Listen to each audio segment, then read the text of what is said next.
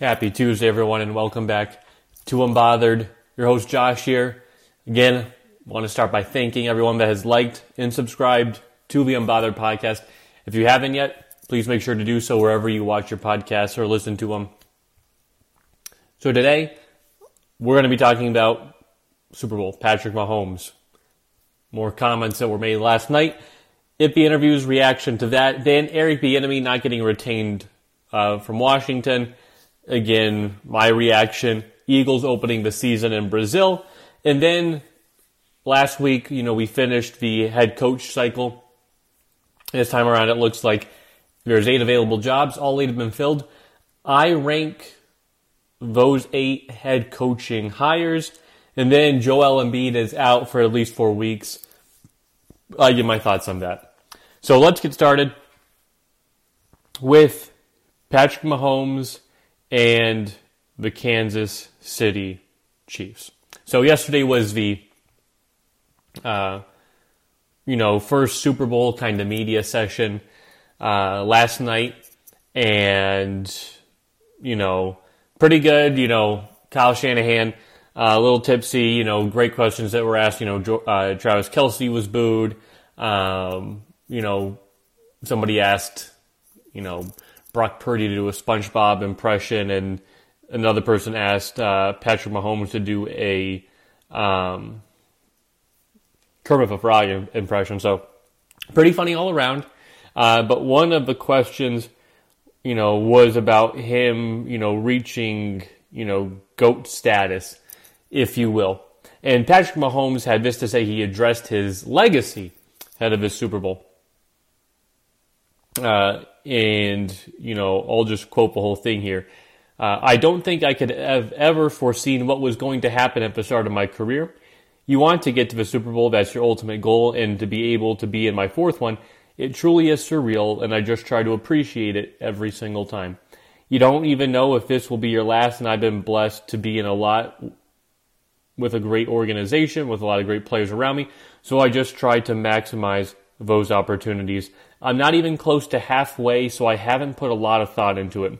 Your goal is to be the best player that you can be, and I know I'm blessed to be around a lot of great players. So right now, it's do whatever I can to beat a great 49ers team and try to get that 3rd ring. Then if you ask me that question in 15 years, I'll see if I can get close to 7, but 7 seems like a long ways away still, and I will end the quote there. So, avoided, anything else after that. I thought what Mahomes said, was right on the spot. I talked about this heavily last week. If you didn't get a chance to, I believe it was last Thursday. I believe on my podcast, Wednesday, Thursday. Or maybe Friday. I broke down the, really the Patrick Mahomes versus Tom Brady conversation. But I'm happy to see that, Patrick Mahomes acknowledges he's not the GOAT. He's not even halfway there yet. He hasn't won the 7 Super Bowls. His career's still a long way to go. So, yes. We'll see. Completely agree with Patrick Mahomes. So, of course, this question that was asked in the Super Bowl. A lot of more discussion about the Tom Brady, Patrick Mahomes thing. And you always see some bad takes every now and then. If you, listen to sports media, wherever you listen to, whether it's a podcast or TV show, you always hear some weird, crazy things. I think back to the one, that it might be one of the most iconic, a Tom Brady is going to fall off a cliff, hot take. And of course he won like 3 Super Bowls after that take. So, you have some crazy ones. One of the crazier ones I'm hearing, because you can, some people make logical discussions, but the one that doesn't seem logical that I'm hearing is the comparison of Tom Brady and his titles to Bill Russell and his titles. To me is the most, I just want to say idiotic argument that there could be. I mean, I can't think of anything more idiotic than Tom Brady's basically Bill Russell, because what does that imply? Well, for that basketball analogy, NBA, Bill Russell has the most rings in the NBA with 11, but doesn't have any offensive stats. Wasn't a great offensive player, but was arguably one of the greatest defensive players of all time. So he dominated his decade, won 11 rings, but the NBA was much different than it is when they crowned Michael Jordan the GOAT, and we have this LeBron discussion. Why is that the case? Well, in the NBA, there wasn't the amount of teams as there was in the 90s. It wasn't. And then in the playoffs as well, you had 3 rounds. You had 6 teams in a bracket. So when you look at those days when Boston won those titles, it's like, yeah, the semifinals, best of 5. You have the division finals, best of 5, and the NBA finals. I mean, division finals, best of 7, and the NBA finals, a best of 7. So you had a best of 5 and 2 best of 7s, and that was it. You didn't even have the wild card round yet. So to me, that argument doesn't make any sense to me, because the era was totally different. It was before the 3-point shot was even invented. So when I hear things like that, it was the league was so much different. The players were not as skilled. Everything was so much different than it was when Michael Jordan played, who I think is the GOAT of the NBA. So to me, that is just silly, because it's not like Bill Russell had those records at the time. At the time, Wilt Chamberlain had scoring records and a lot of records, and then Kareem came in. So Bill Russell didn't really stand stuff to... what am I trying to say here? Stand the test of time. All right. So you have that. And then, I haven't watched any highlights of Bill Russell, just a few. But his offensive game wasn't there. You can't look at him and say mid-range great, 3-point great, handles. You just can't evaluate him that way. So the comparison of that I don't like, because skill-wise, you don't say, Bill Russell is the greatest at this one individual thing. Whereas with Tom Brady, again, I broke this down last week, and I said Tom Brady is greater than Patrick Mahomes at a lot of things he did on the football in his crazy 1 year. Makes you forget about a lot, doesn't it? When you talk about accuracy, Tom Brady was more accurate throwing the football than Patrick Mahomes. When you think about touch and ball placement, Tom Brady was better. When you think about actual quarterback mechanics, better. Field vision, better. Decision making, better. Compete level, leadership, toughness, better. Pocket presence, better. All those better than Patrick Mahomes. The only ones that I said Patrick Mahomes had a clear, definitive advantage were arm strength, and again, he's not even best at that. Rushing ability, not even the best of that. And then second reaction ability, those off-play kind of things, pocket breakdown, you got to make that second play. I did give him the best ever at that. So one thing, and Tom Brady's got a bunch of them. And then I think the person that I was listening to went on to say that Tom Brady will get irrelevant fast when Patrick Mahomes is the GOAT. So a bunch of wild, crazy takes from people. Again, I'm glad Patrick Mahomes said that, but if, we talk about this too in the biggest games, to me, one of the biggest performance for an NFL player is on the Super Bowl. And Tom Brady had, to me, 2 really memorable Super Bowls that were like, dang. One of them was against Seattle when he got his 4th. I believe double-digit comeback, 125 passing yards in the 4th quarter alone. And then the other one was against the Falcons. Yes, he was bad in the first half, but in the second half, unstoppable. And it was just, wow, this is undefeated. I don't think I've ever seen Patrick Mahomes come back from a 28-3 deficit at any point in his career. If there is, I'll apologize. I'll make sure to look that up. But yeah. And then since then, every other Super Bowl for Tom's been great, where Patrick Mahomes has literally had a bad Super Bowl. Tom Brady's biggest loss in the Super Bowl, 8 points to the Eagles. So a one-possession game. And then on the flip side, Patrick Mahomes' biggest loss is 22 points, 31-9 to, of course, Tom Brady and the Bucs.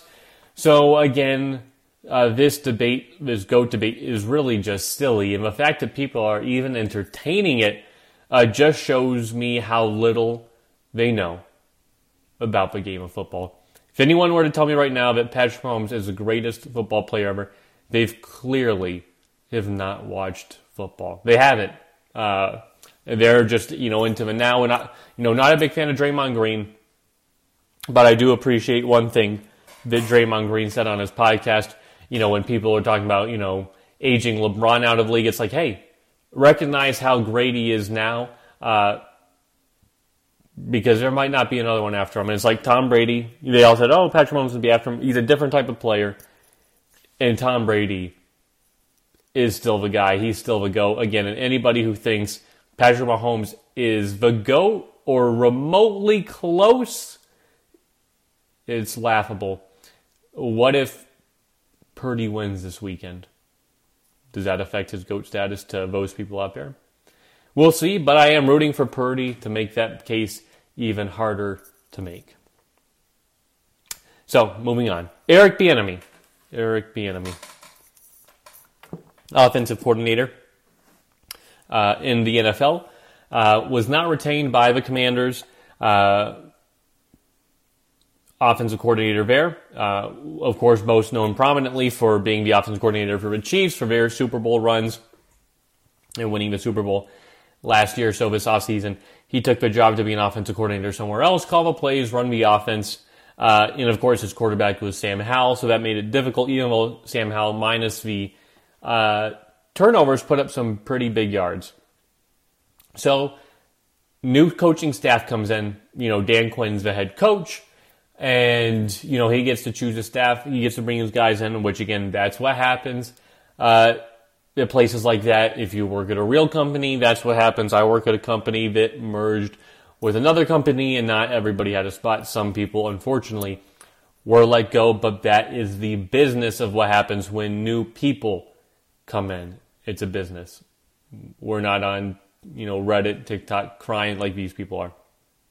And again, it is sad because I think Eric Bieniemy is a great offensive coordinator. I do think he'll find a new job because he is a good offensive coordinator, great mind, hard, accountable, good leader. Again, I was one who wanted Eric Bieniemy as the head coach for the Detroit Lions a few years ago. When they put in Dan Campbell, I thought, what the heck is this? I wanted Eric Bieniemy. Of course, I'm totally happy with Dan Campbell now. I love the man. But, that's just the nature of the game, of the business. And again, I think Eric Bieniemy is fantastic. But the one thing I don't like is this misconstrued type of thing where it paints the Commanders as a bad guy. And what I mean by that is ESPN has this very misleading article. So if you watched the Dan Quinn press conference, Quinn said, he has got a lot of respect for Eric Bieniemy.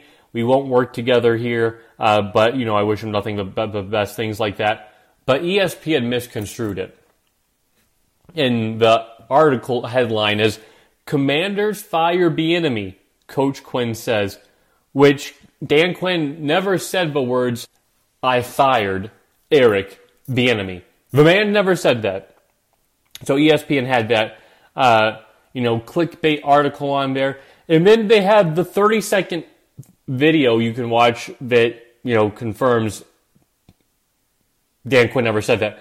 But then the, little subtext of the video is Dan Quinn announces firing of Eric Bieniemy. Again, nobody was fired. Nobody was fired. He wasn't retained. He was let go. And that's what we see with other people when we see Pete Carroll and Bill Belichick, those kind of coaches. They were not retained. They were let go. It's worded like that. It's never Seahawks fire Pete Carroll. Patriots fire Bill Belichick. It's never put like that. But for this one, it's Commanders fire Eric Bieniemy. Dan Quinn announces the firing of Eric Bieniemy. Don't like that, ESPN. Do a little better. Don't try to bait people here. Because it's not the facts. It's not real.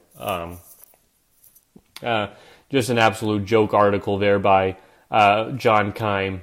I'll call him out, ESPN staff writer, so call that chump out. And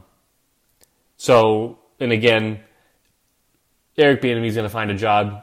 He's going to do well. Do think he's a good offensive coordinator. But there, to me, is a larger reason why he wasn't retained, and that's because not only is it Dan Quinn's staff, but who did they hire to replace Eric Bieniemy? Cliff Kingsbury. He's not a good head coach. It's proven he's not a good head coach. I do think he is a good offensive mind, good offensive coordinator, can call plays. But the biggest thing here, it's the help with a potential Caleb Williams move. Now, Caleb Williams is from the area, but Cliff Kingsbury was an offensive analyst, QB coach with Caleb Williams at USC, and Caleb Williams really likes Cliff Kingsbury. So what have we seen in recent years? We have seen coaches like Nathaniel Hackett go to the Jets to help them get Aaron Rodgers. You've seen teams and players like that try to position themselves to make it, more advantageous for you to come to our team. So it helps with that Caleb Williams move because, hey, Commanders are there at 2. They just have to move up one spot. So the haul to me is not as big as it has to be. Why? Because if I'm the Bears, I can trade down, get an extra first-round pick, still have the second-round pick, draft a quarterback in Drake May or Jayden Daniels, trade Justin Fields and get more draft capital. So to me, it's a win-win. If they stay and get Caleb Williams, the Bears, good for them. But I think if I'm the Commanders, I'm trying to move up to get Caleb Williams and make that move. And Cliff Kingsbury gives them a better shot than Eric Bieniemy did. That's the business and the truth of the matter. Next up, Eagles are going to open the season in Brazil. Wasn't expecting a scheduled news drop yesterday, was it?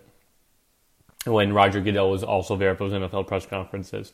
So, I saw the headline, Eagles to play NFL's first game in Brazil. I knew the game was going to Brazil, you just didn't know the team or anything like that. So this is going to be an Eagles designated home game.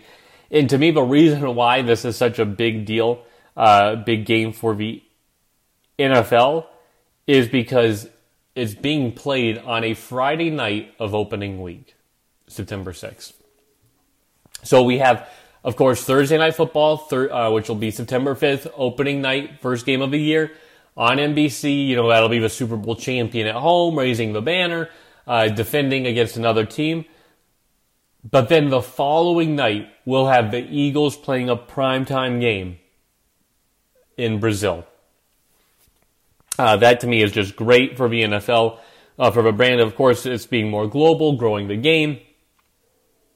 But this is also big because they haven't had an opening night Friday game in like 50 years. So to me, this is really big. And just a big weekend because it's, Thursday Night Football. It's now Friday Night Football. Big game because they can play a team like the Cowboys or the Packers. This big nationally televised game. Saturday night, college football. Week 2, you got, Texas, Michigan is a marquee game.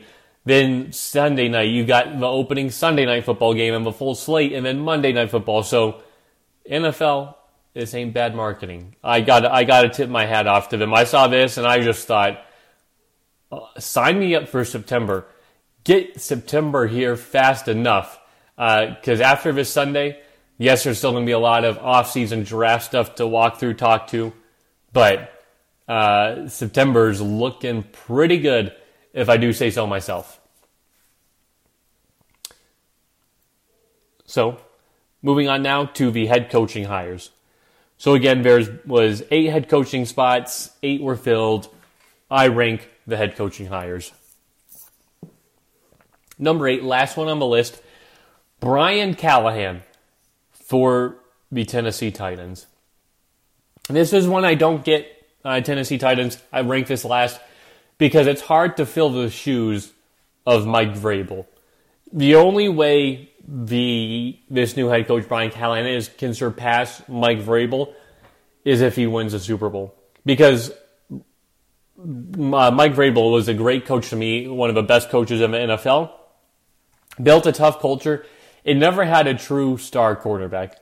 Ryan Tannehill was the best quarterback he had, and he managed to get Ryan Tannehill to the number 1 seed in the AFC one year, and then in a separate year was able to get them to Kansas City in an AFC championship game as a 6th seed, and had the Chiefs on the rope for a bit before the Chiefs eventually won that game.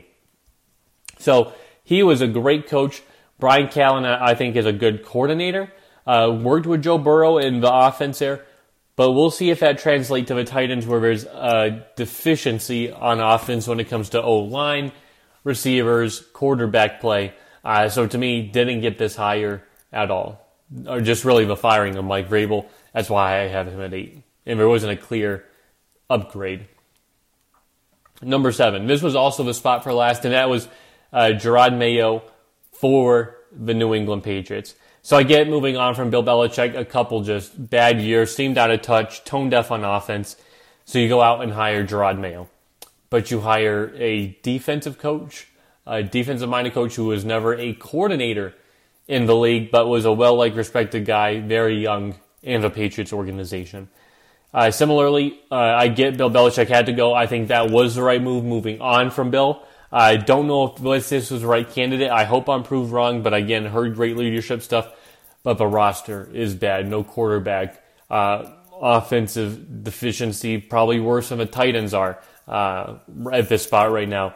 So I have Jerod Mayo there at 7. Number 6, Dave Canales, head coach now for the Panthers, coming over from the Buccaneers. So Dave Canales has earned this reputation in 2 years as a quarterback whisperer. Worked with Geno Smith and got him to the Pro Bowl. Seahawks made the playoffs. This past year worked with Baker Mayfield and the Bucks and got Baker Mayfield to the Pro Bowl and into the playoffs. So what are the Panthers banking on?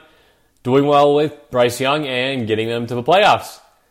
Easy division, but I just don't see it happening again. A lot of deficiencies here. And I'm not a fan of the two-hit wonder Dave Canales here, just because Bryce Young is different than the quarterbacks of Geno Smith and Baker Mayfield. To me, those are very two similar quarterbacks. Bigger guys, your traditional quarterback types. Bryce Young is small. And to me, that's always been the knock on him, will be the knock on him. But again, it's not just, the quarterback whisperer. Dave Canales, when he coached Baker, the team had good weapons, and Mike Evans, Chris Godwin, Rachaad White had weapons, K. Dotton. In Seattle, they had Tyler Lockett. They had DK Metcalf. They had Kenneth Walker. They had dudes. The Panthers don't have dudes. So we'll see how good of a coach he really is without some of those other Pro Bowl, All-Pro players on his team. Number 5, Raheem Morris. This, to me, was probably the most surprising one because I would have gone offensive coach due to the offensive talent around the team, just being a quarterback away in the Falcons. But that this is a guy, great leadership. People really vouch for Raheem Morris. You look at the Falcons, not good defensively, not great defensively. Can Raheem Morris, energize his defense, get this defense going to where they are better? I think he can get them in a spot. Again, the most important thing for him is hiring an offensive coordinator to work with this offense while he resets the defense. So I have him at 5. Number 4, I had Antonio Pierce. Some people don't like interim coaches being named head coaches, but I think in this case it was deserved because Antonio Pierce proved on his side of the ball, being a defensive side guy, defensive minded, he can handle that. He showed that when he was hired. The Raiders vastly improved on defense week to week and finished out the latter half of the year as one of the better defensive teams in the league when he took over as head coach. So he established his defensive presence, a culture. The biggest thing is the offense was lackluster, to say the least. So he's going to have to work on that, getting an OC. They had Cliff Kingsbury. That didn't work out. That already scares me, but I'm excited about the halfway point for the defense. But don't view this as a major home run hit. Where they kind of were last year's 7-8 win mark, I kind of see them capping out there, same spot. Number 3. Now we're getting into the 3 coaches I really like. Number 3 was Mike Macdonald to the Seahawks. Just flip the script here for the Seahawks, going from the oldest coach in the league, 72, to the youngest coach in the league at 36. And Mike Macdonald, you bring a guy who has a great pedigree from Jim Harbaugh, John Harbaugh, that tree. A defensive-minded guy for a team that needs defense and struggled the past 2 years, or with a team that struggled the past 2 years with defense.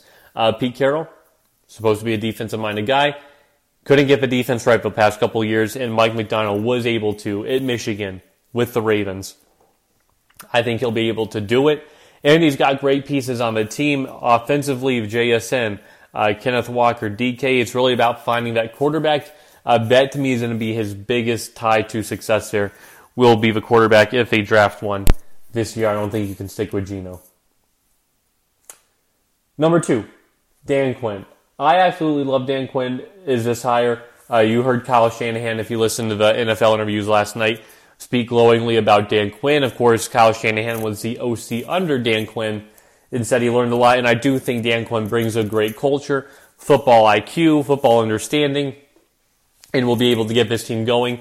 Will be able to improve the defense. I really think so. And I think with Cliff Kingsbury, this could be a very good offensive pairing. And I think there's a shot that they win the NFC East next year. I really do think this is just a great hire for the Commanders. But number 1 is Jim Harbaugh from Michigan to the Los Angeles Chargers. Best move, arguably, greater than any of the other moves combined. This, is a big splash move because Jim Harbaugh is a winner. I talked about, him multiple times on this podcast because of how great he has been for Michigan, being a Michigan fan, turning the program around, turning the 49ers around, turning San Diego around, Stanford. Stanford's really not got back to where they were with Jim Harbaugh. For the Niners, it took them a couple of years. Hopefully Michigan doesn't fall into that same trap, but Jim Harbaugh, is great, is going to establish toughness, a run game, get Justin Herbert going. I think this is going to be a great pair. Again, I don't think they'll win the AFC West next year because of Patrick Mahomes and the Chiefs, but it would not surprise me if this team really builds on the beginning of the year, finishes strong, which is what Jim Harbaugh teams do, and make noise in playoffs, another thing Jim Harbaugh does, and go to that AFC Championship game next year. Jim Harbaugh is going to establish, again, culture, run game, defense, energy, enthusiasm, unknown to mankind. So really like that hire. So there you have it. Those were my head coaching hires ranked. Another thing I want to touch on is the Madden NFL 24 Sim. So I do like to see all these things, people do to kind of predict the Super Bowl. So Madden Sim is one we kind of do every year. So they had the Chiefs winning 30-28 to the Niners.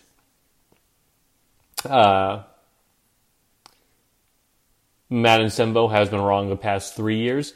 Last year they picked the Eagles to beat the Chiefs. Obviously that didn't happen. Year before that they picked the Bengals to beat the Rams. Of course that didn't happen. And the year before they had Kansas City beating Tampa Bay. And of course Tampa Bay won. So the last one they got right was when the Chiefs beat the Niners. So you have that lining up for the Chiefs. You have the rematch factor also working for the Chiefs as well. In Super Bowl rematches, the team that lost has never won. So history is really on the Chiefs' side. But, the Madden Super Bowl thing has really been inconsistent. Again, they had the Patriots beat Philly. Didn't happen, so we'll just see. To me, it doesn't mean a lot, but it is interesting to see even Madden, along with a lot of analysts, picking the Niners. Of course, I'm going to save my pick for Friday. But we'll see. As I continue to gather knowledge and other things in the world of analysis to bring to you. Then lastly, Joel Embiid had a procedure on his knee today, so he is out at least minimum 4 weeks. So being out 4 weeks, that puts him out all of February, probably comes back, early, mid-March. And without Embiid, this is not a playoff team, is not a good team. And if I'm the 76ers, I'm shutting them down. I'm not letting them come back, small meniscus tear. That to me is just a thing you need to, just really go out till next year. And this team is not winning anything. It's not winning a title this year. As much as the fans and other people will try to tell you, Embiid needs to get healthy. They need a healthy Embiid to win the title. And if he's not healthy this year, they're not winning. So, again, I like watching Joel. I think he's a great center. But it's better for them to kind of go out this year as an impasse. To me, it makes sense because of how good Boston is, and Boston still has to pay some of their players. So it's like, hey, we get Embiid healthy for next year. And this is probably a player you have to load manage. I know the NBA is trying to eliminate that from a game, but you just have to be realistic with Joel right now. You have to load manage. You think about Kawhi, load manage for so many years. This year he's not doing it, and he's been healthy. He's been playing great because he load managed for all those years. You might have to do the same thing with Joel this year, next year, the following year. Load manage him. Will it cost him an MVP? It might, but it increases your chances of winning the Larry O'Brien NBA Finals. So, you have that. Those are my thoughts. This has been Unbothered. I will talk to you all tomorrow. Bye, everybody.